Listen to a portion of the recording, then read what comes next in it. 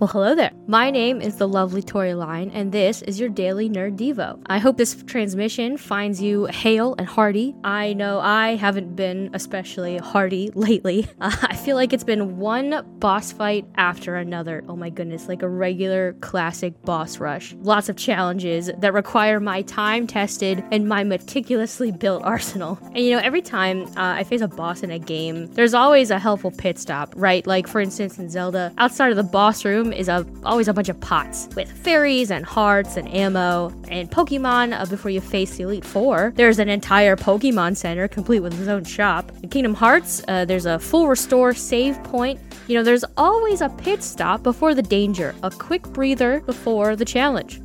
Lately, I've been bemoaning the absence of such obvious and overt chances to prep between challenges in real life. Why can't we have a full rest between encounters? Heck, at this point, I'd take a half rest. But I digress.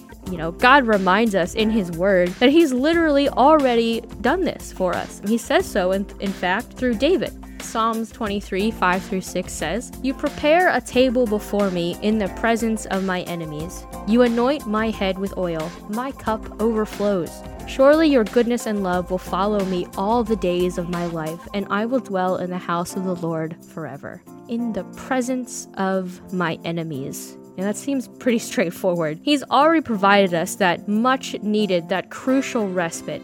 And he doesn't even relegate it to between encounters or right before a challenge. He provides peace during the boss battle.